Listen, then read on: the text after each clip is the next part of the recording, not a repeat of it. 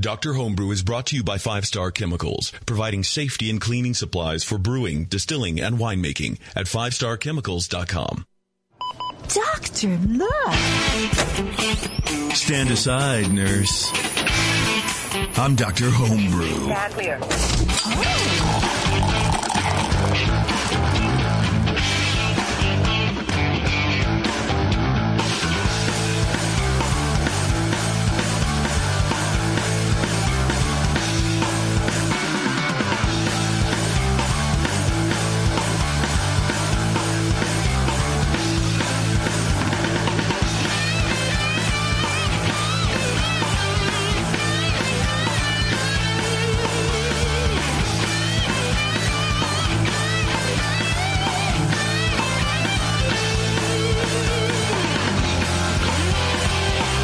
Everybody, welcome to the show.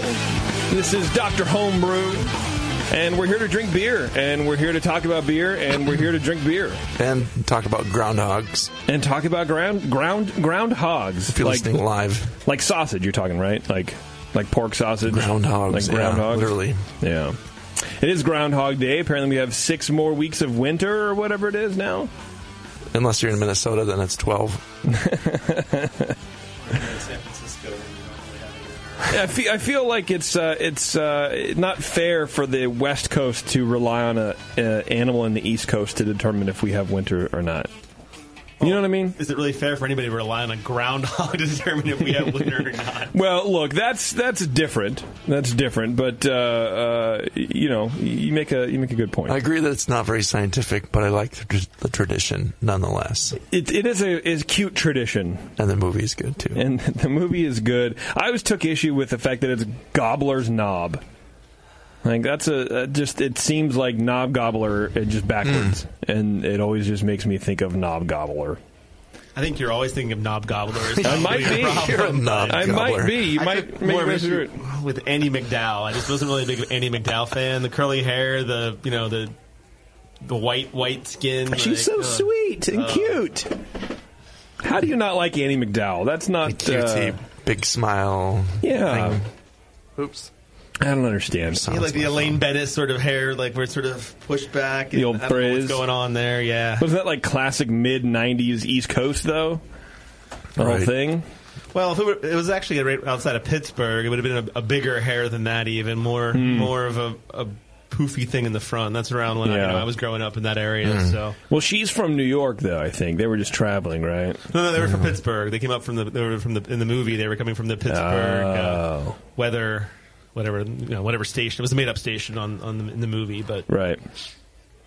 I know too much about this. Yeah, you might. WPXT. Yeah, you might. Pittsburgh. WPXI is probably one of the stations in Pittsburgh, but yeah, you were close. But it wasn't that in the movie. They just made it up. Did you guys just watch this movie recently, or no. are you just full of weird shit? I've seen like it 100 times. Yeah, I've seen it a lot too. Yeah.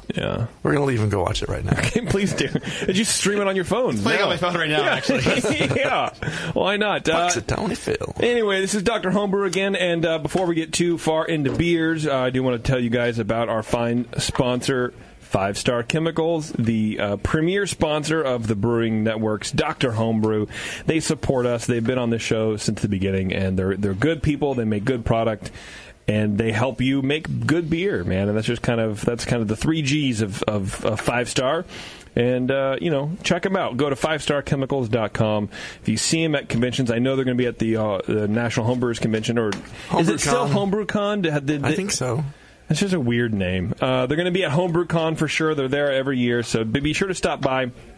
Thank them very much for being a sponsor of Dr. Homebrew. I think that would be really cool if they just got at least 3 people that aren't sitting in this room to go up and thank them.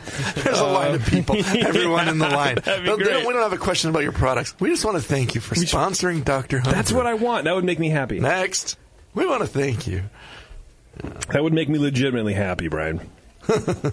Okay, we do have some cool beers. We have Garrett.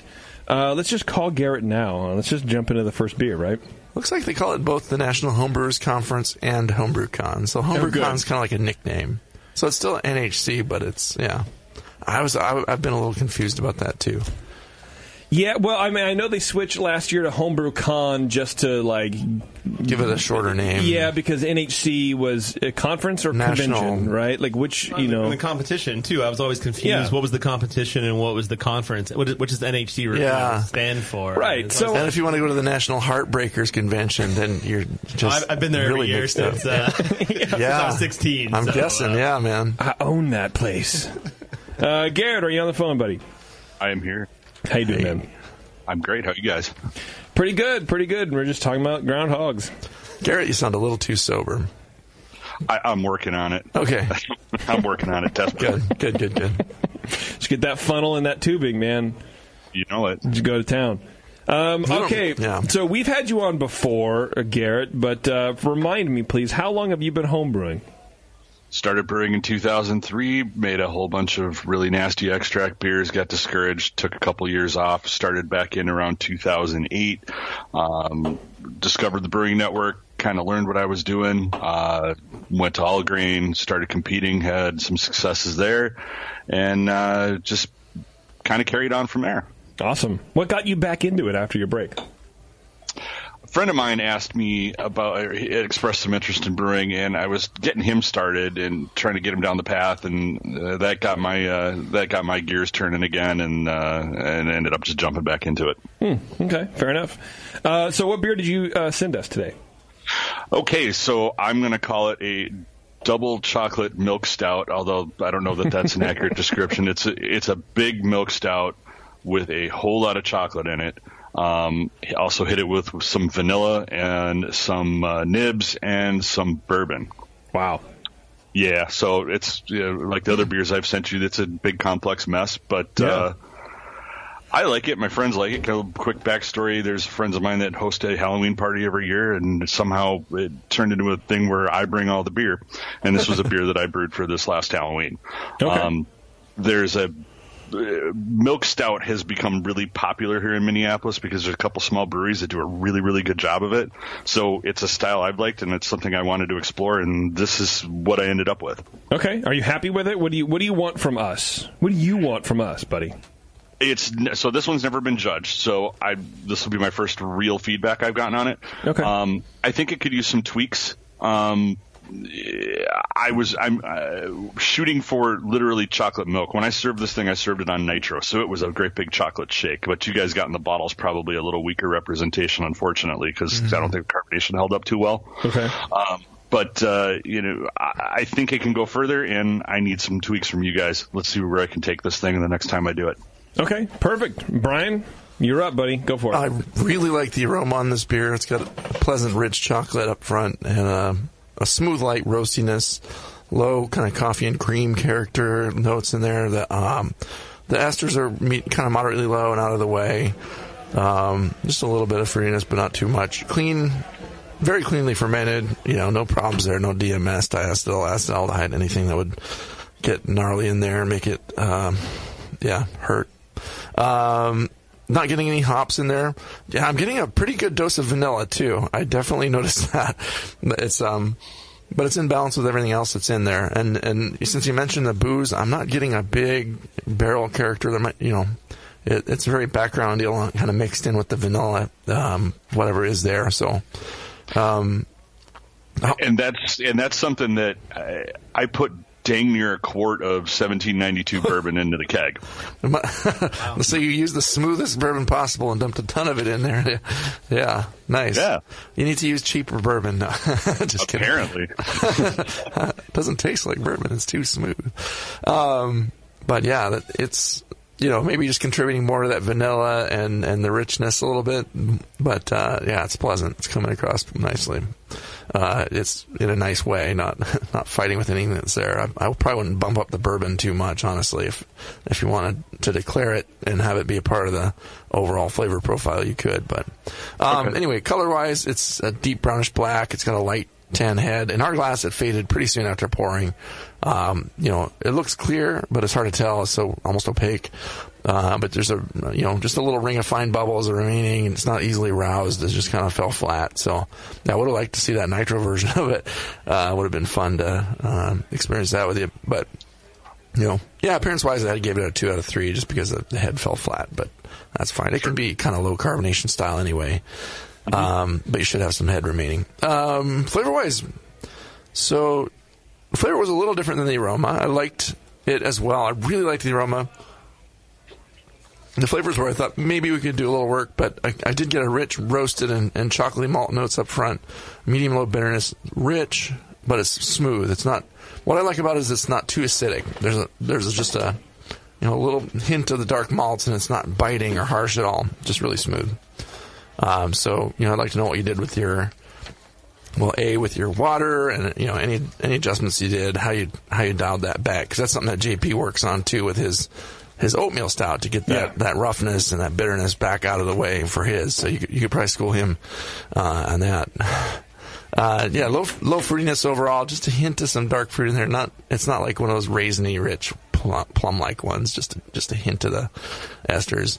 Finishes kind of semi-sweet. It's not anywhere near cloying, which is nice. It's not entirely sweet. There's enough sweetness there that you can taste it, but it's letting some of the richness of the malt shine through over the top of the sweetness.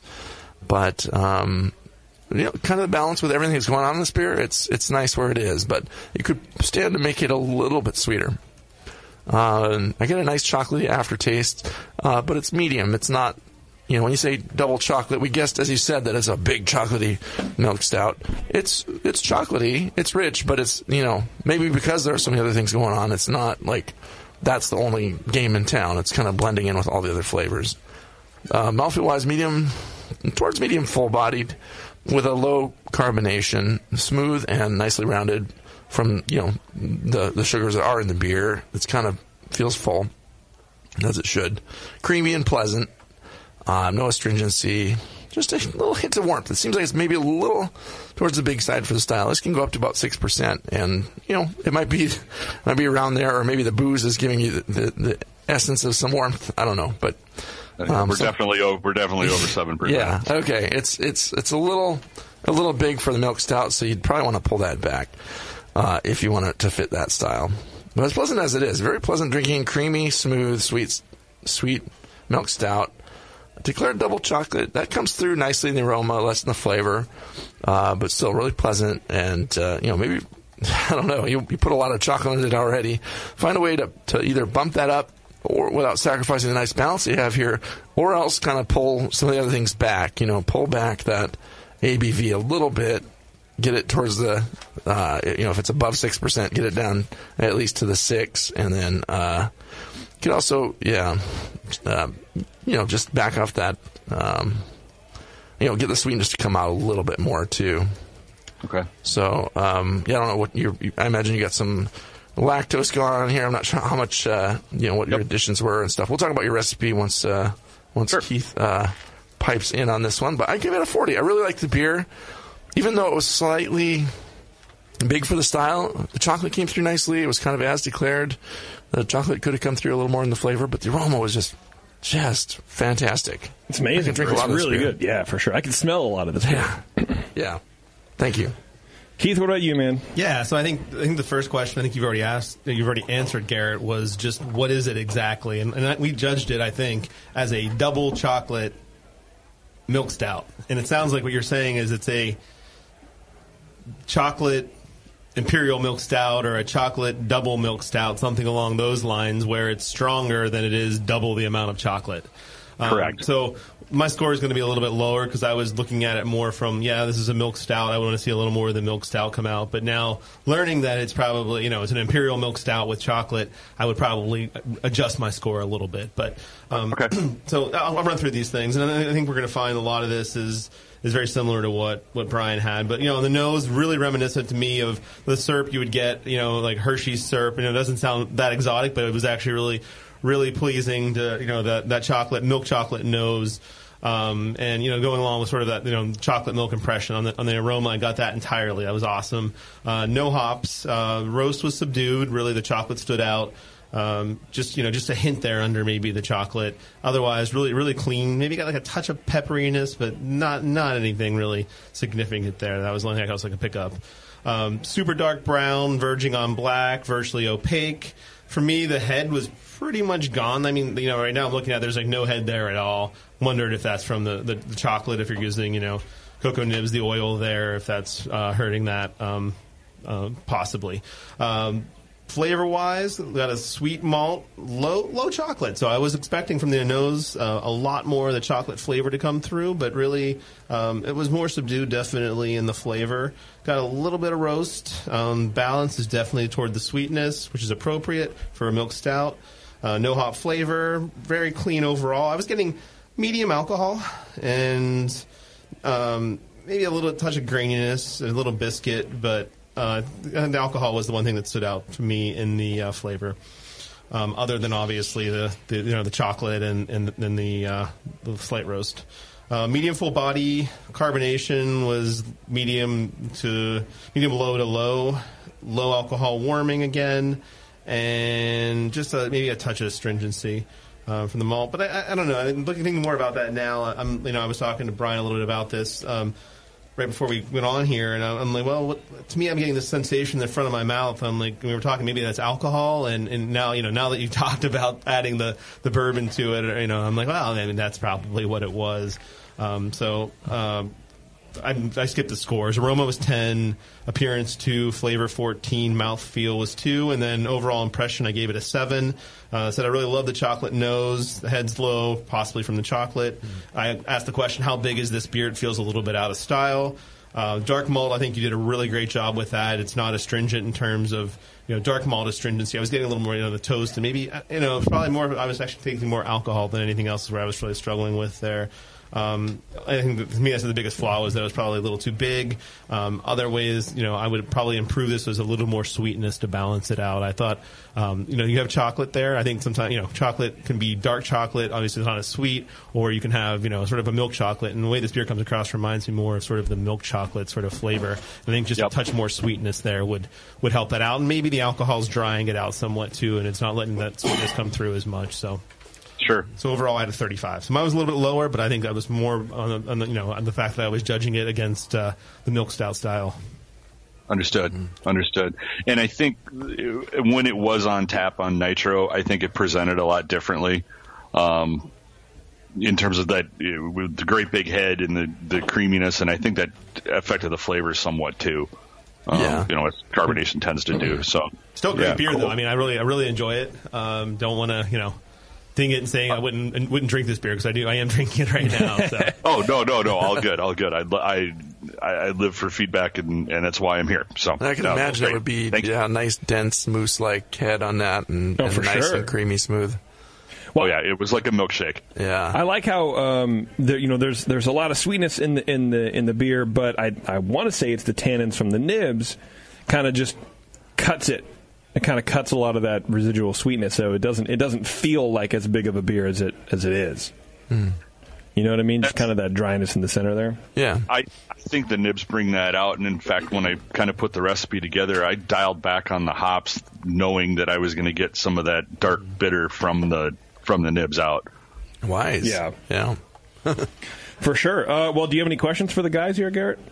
So sweetness, you think? Well, I can run through the recipe for you if you want to. Oh, yeah. Sorry, please do. Let's look at that. Yeah. Okay. All right. So we got 12 pounds of pale malt, a pound of oats, a pound of lactose, 14 ounces of the pale chocolate, 14 ounces of the black prince, 5 ounces of Crystal 120, and 5 ounces of Crystal 80, and then 1 ounce of nugget for 60 minutes.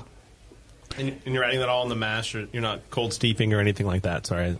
Nope. Just all right, normal mash. White Labs 007, big pitch of that. 4 ounces of nibs, post fermentation, 2 vanilla beans, and we talked about the bourbon. For how many gallons? 5. And what about water treatment? What's your water like there? Are you using local water, and what are you doing with it? Minneapolis tap water, and there's not much in it. It's kind of a nice neutral water. You can do just about anything you want with it. Nice.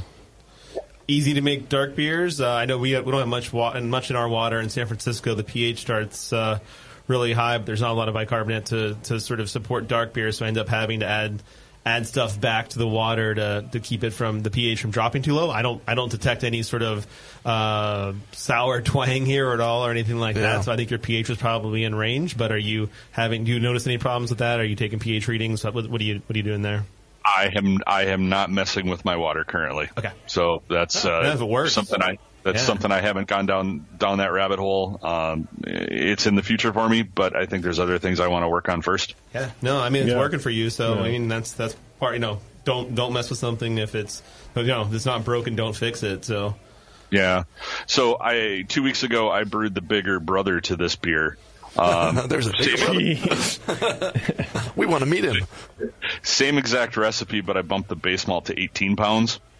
So base beer by the math should come in at about 10.1. Right now, that beer is sitting on a pound of toasted coconut, and we're going to see where that goes. Wow. That sounds delicious, man.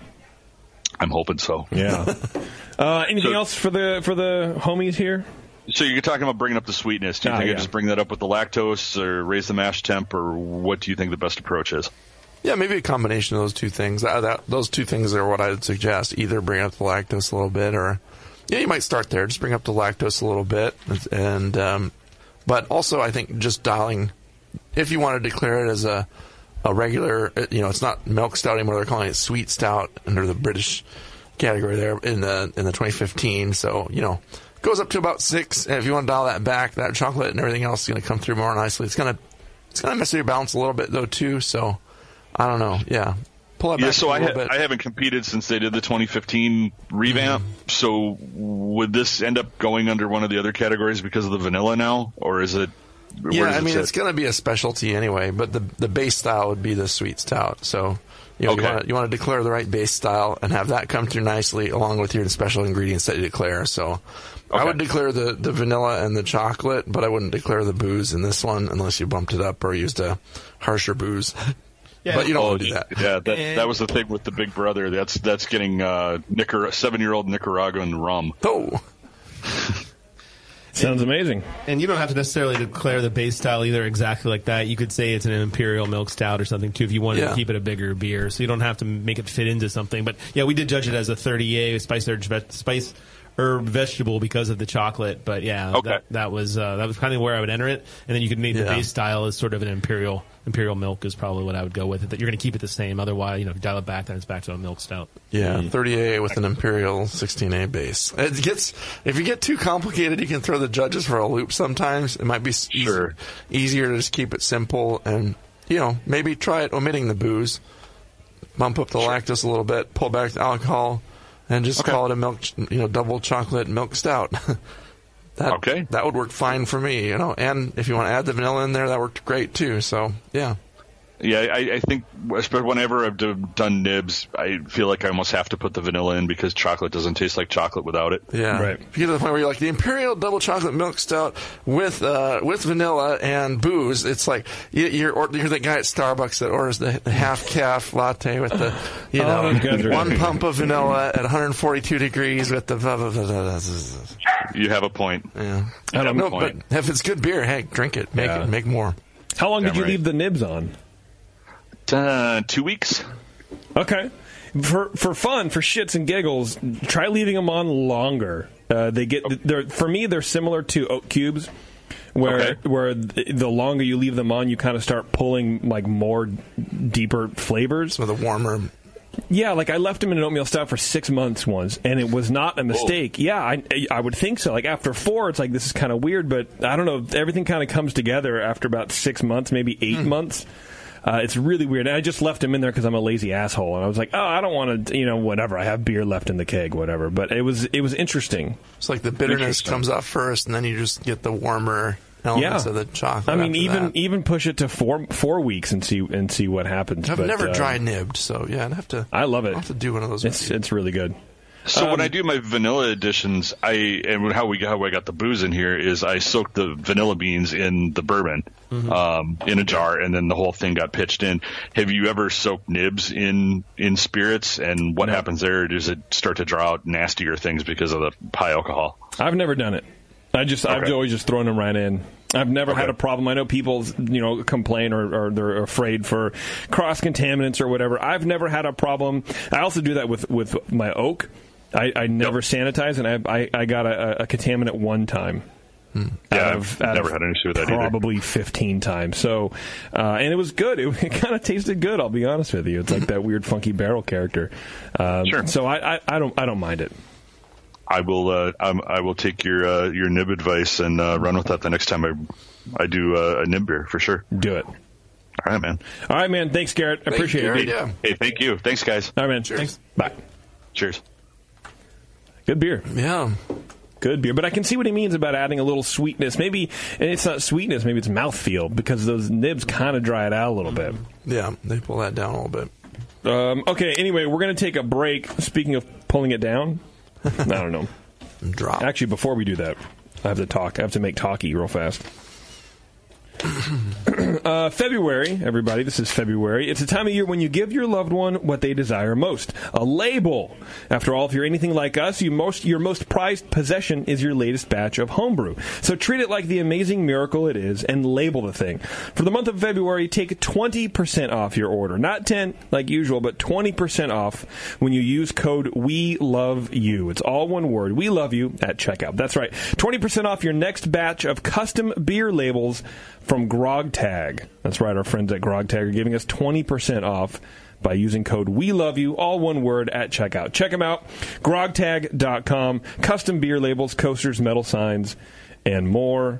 grogtag.com. 20%, dude. That's good. I could use 20%. Okay, here we go. We're going to take a break, and we're going to come back, and we're going to drink more beer. It's Dr. Homebrew. Hang out. We'll be right back. Hello, fellow BNers. This is Sully from the 21st Amendment Brewery located in San Francisco, just 2 blocks from Giants Park. Before Nico and I opened the 21A and before I was a professional brewer, I homebrewed on my small 4-burner apartment stove in a back house in Santa Monica, California, making my extract brews before graduating to the daunting idea of all-grain brewing. Homebrew books and information was hard to come by back then. The internet hadn't been invented yet, along with other things we take for granted today, like electricity and potable water. One thing I wish I had back then when I was learning was a radio show that could teach me the ins and outs of brewing and answer questions that I had about homebrewing, a resource for making great craft beer.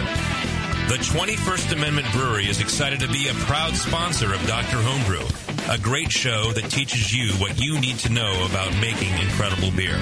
Good stuff. Listen up, you might learn something. I certainly did. And thanks for your support. Tasty Crack Games. Since the first time the Brewing Network microphones turned on, More Beer was behind it. More Beer sponsors the programming on the BN because, like you, they love brewing. And like the Brewing Network, they love sharing their knowledge. Morebeer.com isn't just a website to place your next equipment or ingredient order. Morebeer.com also gives you access to free beer information that will make you a better brewer. Go to morebeer.com and click into the Learning Center. You'll find podcasts, technical facts, video tutorials, and more, including access to The Buzz, More Beer's social network of more than 5,000 members. And some of them might even be crazier about beer than you are. Get over to morebeer.com today and take advantage of The Buzz, the forum, the Learning Center, and make sure you're signed up to receive the newest More Beer catalog. More Beer, bringing you absolutely everything for beer making.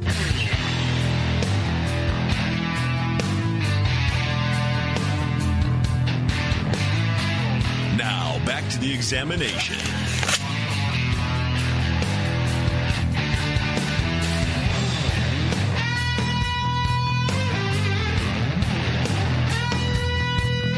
All right, thanks for sticking with us, everybody. Before we get to our next friend, our next patient, I suppose, on or future enemy, depending on how things go. That's right. Well, hey, that's on you. I'm doing my job. Okay. If you guys want to bone this dude right in the head, then, go for it. This is from our friends at White Labs. With so many unique and awesome yeast strains, how do you decide which one to use? White Labs recently launched a yeast bank feature on their website, which allows you to browse their entire selection for the perfect strain to use in your next batch. You can search by style, keyword, homebrew, or professional sizes and more. Visit whitelabs.com/yeastbank to try it out. Don't keep guessing which strains will work best for you, like me, basically. Don't pull a JP. Do a quick search and find the perfect strain to make your next homebrew shine. All right, maybe we could get our listeners to, rally for a certain yeast strain too. That would be kind of fun. Yeah, like What does the chat room want to do? What yeast strain do you guys want to? Right. The two people that are in the chat room right now. Yeah, I want some weird Eastern Estonian, wild ale yeast. The special orange juicy Vermont yeast. Nobody wants that. Matthew, are you on the phone, buddy? We got you? Yeah, I'm here. Hey, how you doing, bud? Hey. Pretty good. Oh, I need to get you guys the beer. You don't have Matt's beer, do you? Let me get it for Matt. How long you been homebrewing, man? What's your story? We can do this one. On and off for about 6 years, but in the last year and a half, I've been brewing pretty heavily. Okay. Why? Just because you got more into it, or did you find some free time? I'm always interested to see why, the ebbs and flows of people's homebrewing. Kids. Yeah, that's just it. I don't know. Just kids. That's it. That's the reason. No, I like experimentation. Most of my stuff's one-offs, except for a few things I've been trying to clone. So you're not supposed to give kids beer, though. You're brewing it for your kids. Is that what I'm getting out of this? I'm sure everything's above board over there in Matt's house. Okay. Matt, what beer did you send us? I sent you a chocolate quad. Oh. Okay, a Belgian quad. Okay. Awesome. Okay. Well, Keith, why don't you do you want to start us off with this? Sure. This monster beer. I'd love to. I was judging this as a Belgian dark strong, category 26D. It's probably my fault. No, no It worries. was on the cap, but yeah. Okay. Say chocolate on it. No. 2015, 2016. Okay, that's cool. That's okay. We can do this. Okay, so aroma, I get a sweet, light biscuit, get a medium peppery pear nose, strong alcohol. Also, I'm not getting any roast. Overall, really clean and just a light floral hop aroma. Appearance, I'd say it's dark cola in color. Not opaque, but getting that range. If I were judging it for a Belgian dark strong, it's on the very high end for color. Head isn't too big. Kind of subdues pretty quickly, but there's a lasting light tan color around the glass. So in flavor, I'm getting a big alcohol note. It's probably the thing that jumps out at me. Balance is nearly even, but definitely leans toward the malt. Once again, getting a sweet malt, toasty, biscuity, just a hint of chocolate roast, peppery, fairly dry for being so sweet. But obviously alcohol also gives you some sweetness too, so it does sort of balance out there. More toasty than caramel. We'll get some caramel as well. Once again, fairly clean, not getting anything off, just getting the normal sort of phenols and esters you'd get in a Belgian beer. Medium carbonation, a little low for the style. I'd like to see a little more carbonation for the style here. Alcohol is very evident, so it's warming. Not quite smooth in terms of alcohol flavor. Medium body, appropriate. And overall impression, I really liked the beer a lot, but I thought the alcohol for me at this point in time was just a little too hot. I thought it was fairly complex with the biscuity sort of nose of chocolate and an interesting fermentation characteristics there with a little bit of pepperiness, a little bit of pear. Enjoyed that, but I thought maybe some age would make the alcohol be a little bit smoother. So overall, I gave it a 35. All right, Brian, you're okay. Up. Yeah, so I also judged it as a Belgian dark strong, and just per the cap there. But in the aroma, it's malty-rich. Has some notes of definite cocoa notes and light coffee in there. Esters are restrained, and the phenolic notes are also pretty restrained. Only a faint kind of pepperiness in there. But yeah, it's not offensive at all there. No DMS or diacetyl. The alcohol is actually pretty smooth. In the nose, to me, it seems to be moderate. It's like, okay, there's some alcohol in there, but it's not like overwhelming my nose. I'm not getting a lot of raisin, fig, or plum complexity in there. There's a bit of dark toast. There's no obvious hop, and but yeah, it's a lot of chocolate in there, which now makes more sense to me. Appearance-wise, it pours a large, fluffy, light tin head, but that it just kind of bubbled down and faded pretty quickly after pouring. The body of the beer is a medium brown color. It's very, towards the very darker end of this style, showing some slight haze, but looks all right. Just faded a little quick there. You want to keep that head up a little longer. It was kind of a low fill too. I noticed on both of the bottles we are looking at. So anyway, I don't know if that might have had to do with carbonation getting lost a little bit, or the filling technique in the bottles. You can tell us how you filled it, but I think that's might be off a keg. I don't see any dregs down here, but it's hard to tell. Yeah, so dark. Appearance-wise, malty sweet up front. It's and it stays medium sweet into the finish, which I kind of thought was almost a bit much. It seems cleanly fermented, but it lacks some of the Belgian yeast character is really light. It's just a little bit of pepperiness. There's a little bit of some, the plum esters in there, along with some sweet chocolate, which now makes more sense, and vanilla notes. There's some alcohol, definitely prominent, and it is a bit hot.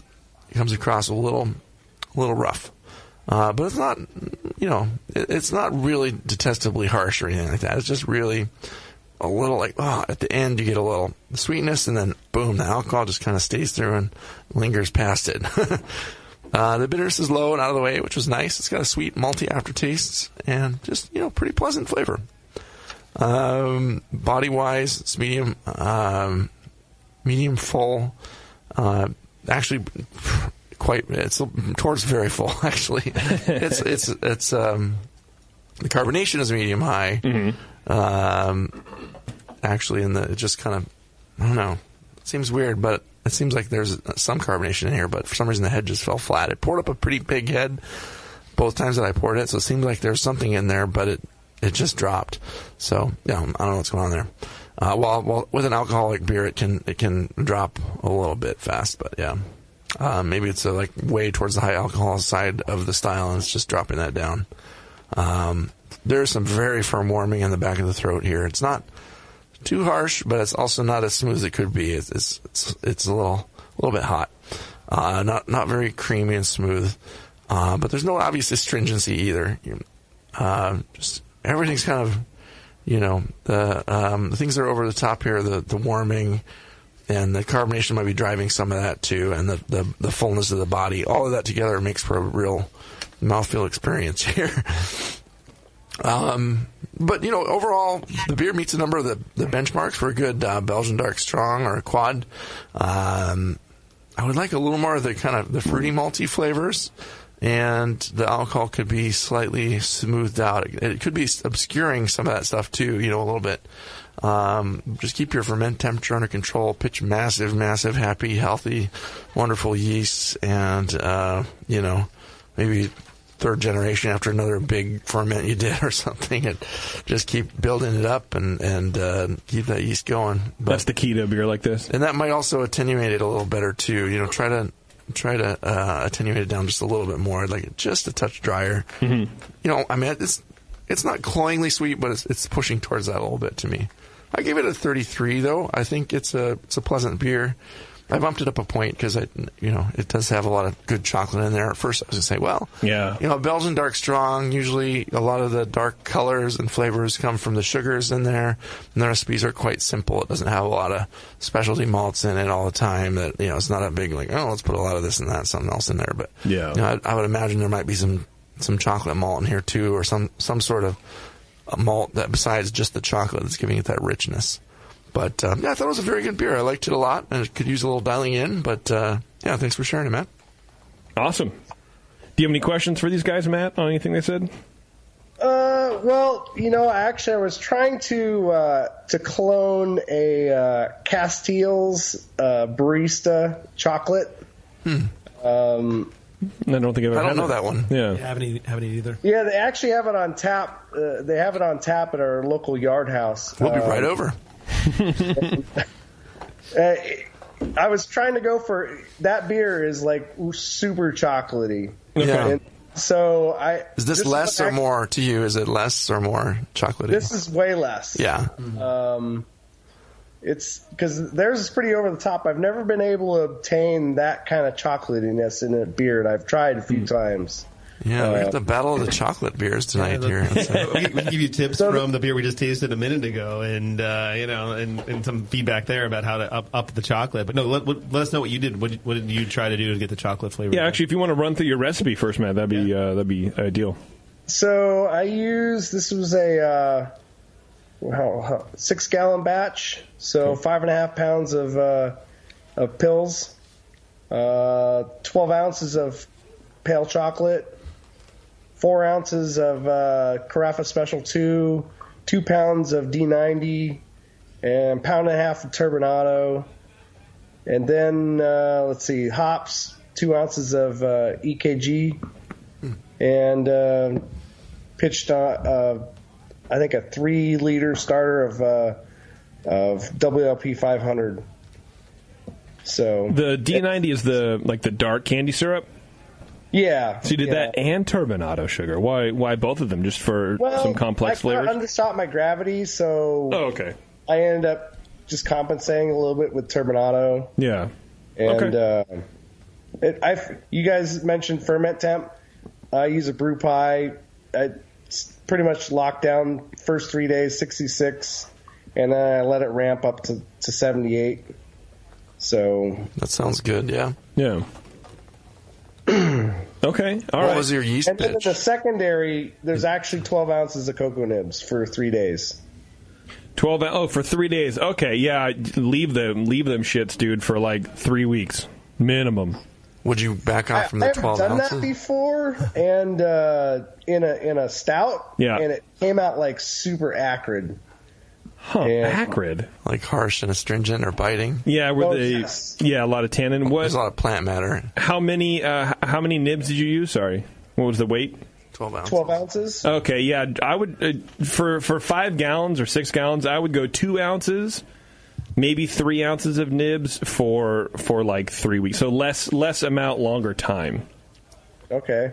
And I think last beer we just judged before this, he used cocoa nibs as well, and he added vanilla back to the beer, which was a really interesting addition and really did sort of give you more of that chocolate sensation, because the cocoa nibs, like you thought, it gives you some of the harshness. So the vanilla, the cocoa nibs don't necessarily give you a lot of sweetness, but the vanilla does give you that perception of sweetness. So I think that would be an interesting thing to add back as well to sort of play up the chocolate a little bit more.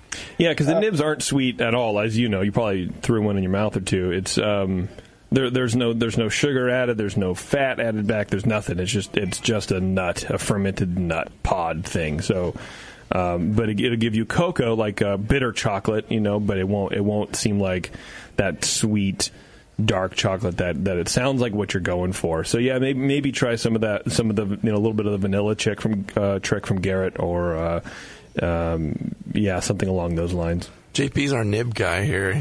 Yeah, man. But it kind of makes sense to use less plant matter and pull more out of it that you can with the time, as long as the flavors that are still coming out of it after those many days is still pleasant. Yeah, and again, it's like what I was telling Garrett, where they're kind of like oat cubes in my mind, where the longer you let them soak, the more the beers are going to penetrate and kind of draw stuff out. And I don't know if that's valid or not, but that's what I found. Just the longer they sit in there, they kind of change and do some funky, deeper kind of cocoa flavors. Again, it's not chocolate; it's cocoa. Right? Let your nibs mellow, man. Yeah. So give it a shot and see what happens, man.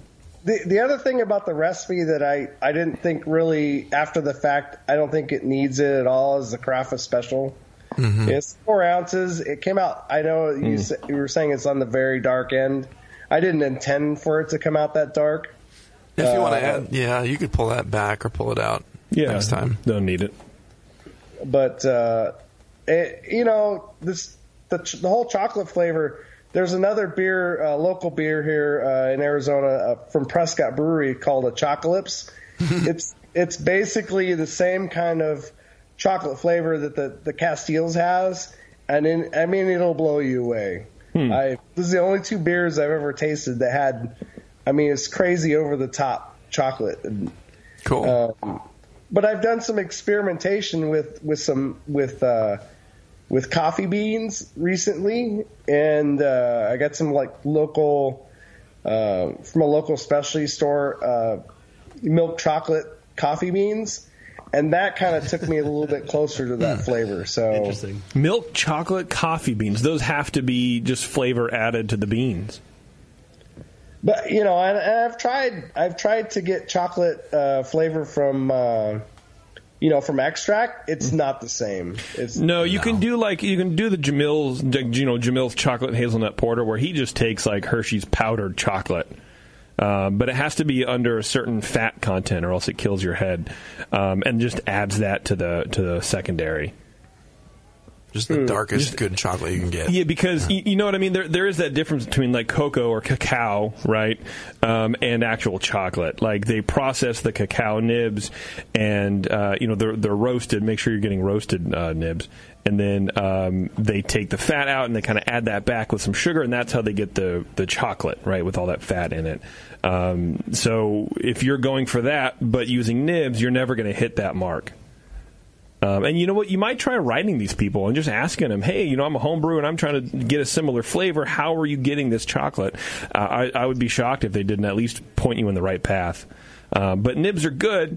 I think they can give you that kind of the sort of in the realm of what you want, but they're never going to get you exactly what you want because it's not the same thing. You see what I'm saying? It's like a primered car. Yeah. I get you. It's just more. I've done a lot of experimentation on. I've done cocoa nibs versus cocoa powder, and time wise, I thought cocoa nibs gave me a better chocolate flavor in less amount of time. Yeah. Because I did one experiment where I did like 8 ounces of cocoa nibs versus for 3 days, or no, it was 5 days versus 30 days on the same amount of cocoa powder. Personally, I like the nibs better, and it was so much shorter time. So yeah, I wonder if you can combine those 2 flavors. Maybe. Yeah. Trust me, dude. Pull it. Take the amount of nibs down and increase your contact time. Like I'd leave him in the keg for 3 months, and I would put him in the keg, carbonate it, and then just drink it and leave it in there until the 5-gallon keg was gone, and it would be 2 months, 3 months, 4 months, and the flavor just changes. It's friggin' amazing. It's really weird. Yeah. I'll have to try that. Yeah, check it out. Maybe not in an expensive beer like it sounds like this was, but just do a little more experimentation with less is more. Less product, more time, and maybe you can get a little bit closer to that. All right, I'll have to try that out. Yeah. Anything else for the guys here? You said the carbonation was a little low. I did actually. It's bottle conditioned. It is, okay. Oh, okay. Awesome. Yeah, the fills were low, but the head just fell a little flat. I wasn't sure if it was low carbonation or just falling to the alcohol. It could be also the cocoa nibs, and the oils, the oil there as well. But yeah, the one fill we have is barely at the shoulder. It's just past the shoulder a little bit, which seems a little. For a competition, you'd want to fill it up. Yeah. But half inch, 3/4 inch from the cap. Yeah, I was calculated for 2.9 volumes, but if it's low, it probably comes out less than that, right? Yeah, a little bit, but yeah, 2.9. If you're gearing for that, it's because there's more trapped and there's more head space for the gas to kind of hang out. But if you're bottle conditioning, sometimes too, you don't get all the sugar converted, especially with those stronger beers down. You know, yeast has already been. Yeah. 500 has a pretty good yeast tolerance, but it depends on. It's been in the bottle for like almost 7 months now. So. Wow. Yeah, it should be through that priming sugar. It's a good beer, though. Definitely fun tasting, for sure. And sounds like you had fun brewing it. Yeah, I'm gonna try it again. I'm gonna keep tweaking it. So. Do it, man. Do it. Yeah, try that vanilla thing too from the last guy. You know, I also had someone mention I did a hazelnut brown ale, and people commented that it tasted like chocolate. So there you go. Yeah, you know, maybe a touch of that too to you know. Trick people? Yeah, even with the vanilla, you can take a bottle you have now with the vanilla and just add a couple of drops into a glass you're tasting and see what you think. And if you don't like it, then screw that. But if it is something that, you know, give it to somebody else, let them taste it. Hey, does this taste like more like chocolate or this one? And if they taste the vanilla one, I'm like, well, that one's a lot more chocolatey. Then you kind of have a lead there. You can do a triangle test. That'd be a perfect triangle test, right? Yeah. Yep.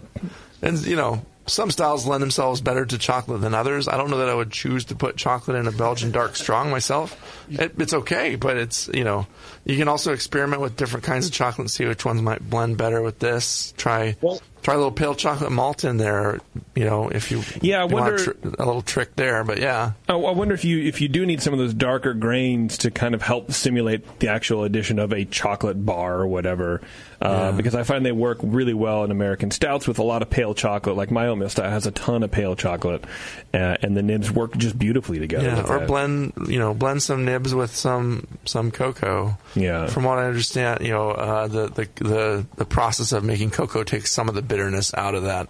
You add sugar back to cut that. Well, they process it with alkali to remove some of the bitterness and turn it into more of a chocolate-like cocoa thing. So, yeah. But, again, you got to watch out for the fat. Yeah, give it a shot. Keep us posted, man. All right. Well, you got to seek out that Castile's Barista chocolate. Yeah. That sounds great. I'm going to Arizona in a couple months. I'll check it. I'll try to find that one. It's a Belgian beer, so... Yeah. Okay. It should be everywhere. All right, yeah, man. And hey, Matt, you know, check out, email those breweries. See if they, when I was I did like a Schlenkerla clone.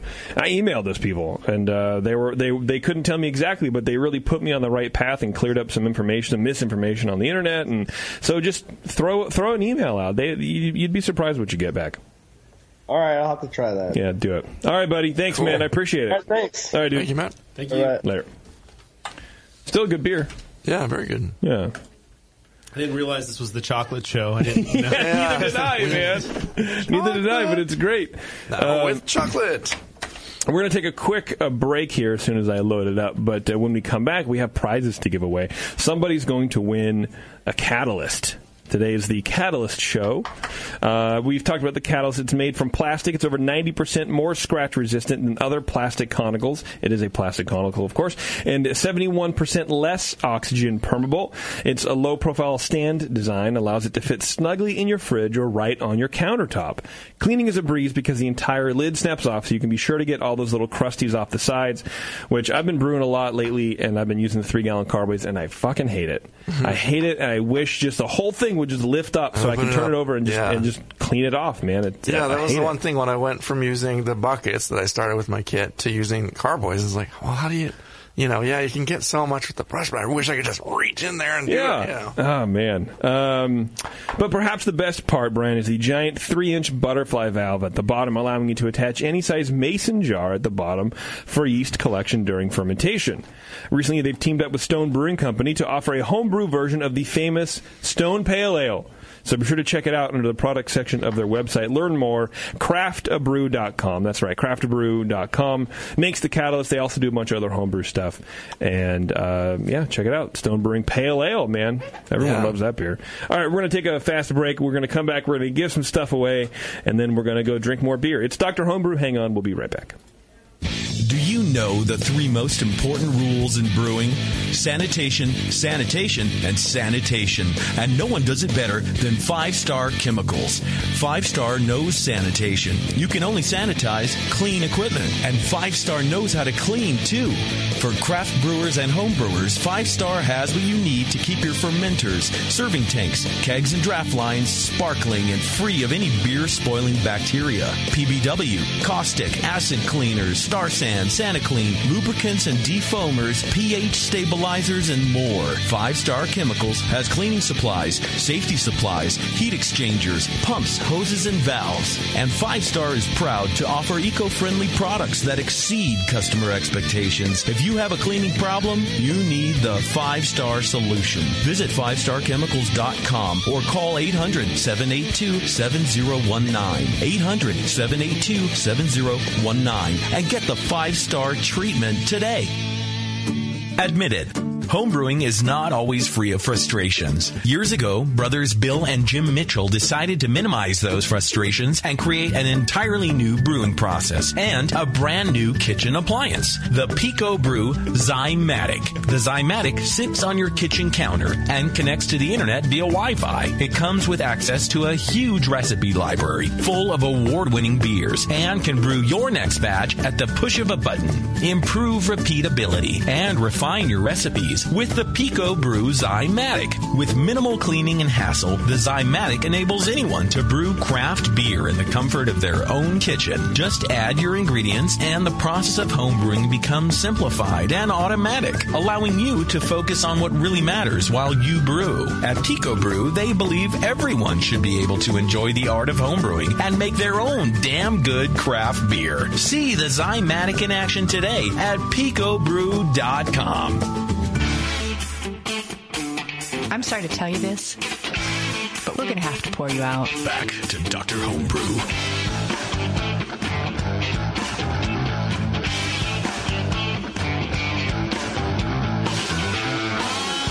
All right, before we get to the good stuff, I do that all the time. When I'm coming back and I'm in a rush, I do guys want to tell you. I do guys, period. That's my new website, idoguys.com, where I talk about beer. It's really weird. Your brewing water can be a mystery. If it's good enough to drink, it's good enough to brew with. I'm sure that's what I talk about whenever I try to brew. But we all know to perfect certain styles of beers, proper water chemistry is vital. But running water tests can be complicated and expensive, but not anymore with the new iDip. Talked about it before. The Industrial Test Systems is the company who makes it. The Smart Brew Water Testing Kit incorporates the exact iDip Smart Photometer system. The only photometer on the market that harnesses the power of the smartphone and runs water tests without you doing a pile of calculations. We hate math here on Dr. Homebrew and the Brewing Network in general because that's just who we are. The iDip features two-way Bluetooth communication with the brain of the system, which is its own unique app. It allows limitless possibilities, including lab accuracy, free upgrades, test customization, over 35 tests available, mobile sharing, and much more. You can keep a detailed history of your water results, email your report to other brewers, or share it on social media. So if you have a club, or if you're brewing for the day in a commercial brewery, this is perfect for commercial breweries, by the way. You can just share all the information so everybody's up to date. Visit smartbrewkit.com now and learn more about the iDip photometer and all the tests it can do for you, like pH, alkalinity, calcium, chloride, magnesium, sodium, sulfate, and more. It's like having your own professional water lab in the palm of your hands. Yeah, it's a quick and easy way to test your water, for sure. Yeah, absolutely. Smartbrewkit.com. All right, let's give some stuff away, huh? Oh, yeah. My papers are falling. Stuff. Things. What do we have? The Catalyst? We have the Catalyst. So, of course, we have our lovely sponsors, Grog Tag, which, by the way, dude, 20% off. I'm not going to lie, that's a pretty good deal. We love you. That's the code. grogtag.com. They are giving away a $40 gift certificate to the At Least Your Beer Will Look Good $40 gift certificate, and that goes to the person with I don't want to say the lowest score, I want to say the second highest score. How about that? Can we do that? Is that appropriate? Does it make it better? Vertically challenged score. Yeah. I actually had the scores at the same, so for me... So you're not the bad guy. Brian's the bad guy. Factor. Yeah. Good cop today. Okay. It's the first time ever, I'd have to say. Wow. There you go. Matt gets the grog tag. There you go, Matt. There you go. You won $40 to grogtag.com. This beer tastes pretty damn good, That's too. pretty good, man. But now you can throw a fat label on there. Or, look, dude, coasters... I think it'd be pretty cool, a metal sign. You don't just have to go for the labels. They do a whole bunch of other custom stuff. So that means Garrett wins the Catalyst. Congratulations, Garrett, for winning the Catalyst, for brewing that beer. Oh, yeah, for sure. And for all the details of what you're going to get, go to craftabrew.com and check it out. And for those of you who are jealous of Garrett, I will give you his address, and you can go steal it from him because it's really communal property. Those Craft Brew guys, they started as a Kickstarter thing, wasn't it? Or they did, yeah. The Catalyst was made their a Kickstarter, funding and then some, and yeah, they love it, and so they're giving back to and the listeners on Dr. Homebrew, but on the Brewing Network in general, are pretty big backers of that. So they're kind of they're giving us one a month to give away. Yeah, it's pretty nice. The plastic on those things it's almost like glass looking. It's pretty cool. Yeah, for sure. So thank you very much to Craft a Brew. Thank you very much to Garrett and Matt for sending us beers. Before we leave, however, have you seen what the free Brew Guru app can do for you? It delivers brewing knowledge and money-saving deals at breweries, beer bars, and homebrew supply shops. It's designed by the American Homebrewers Association, so you know it's not full of crap. It effortlessly finds deals and saves money on beer, food, and brewing supplies with your Zymergy, or not your Zymergy, your AHA discount. That's what it does. You can level up your brew IQ, they say, with hand-picked articles, recipes, and trusted resources from the AHA and Zymergy magazine. And, of course, it has a really cool brewery locator. You find nearby breweries, tap rooms, beer bars, homebrew supply shops, and brew pubs. Wherever you are, Brew Guru will lead you to good beer. And it's free. It's all free. So tie that thing in, man, with your AHA discount, or with your AHA code, and learn to fire up your discount wherever you go. And save yourself some cash, man. You'll more than make up the amount of your membership to the AHA. Is that all we have? That's all we got. All your reads? That's all we got. Cool. We're ready. We're ready to go. For you listening live, we're going to be right back in about 5 minutes or so with another show. For those of you listening to the podcast, just, I don't know, flip to the next show. Or if you enjoy 6 more weeks of winter while you're at it. That's right. Yeah. For you if you're in the Bay Area, look up our Beer Judging 101 class that I have coming up with my buddy Dave Teckham. And when is that? It's on the second to last day of SF Beer Week on the 19th. 19th of February. February. All right. Yeah. That's cool. SF Beer Week's coming up soon. We're gonna have some fun out here, guys. Come on out and join us. How do you get more information? Go to you can go to the sfbeerweek.org site and you can search for it there. Okay, sounds good. Beer Judging 101. 101. Sounds good. And if you're looking for more radio like this, there isn't really anything because we're a unique podcast.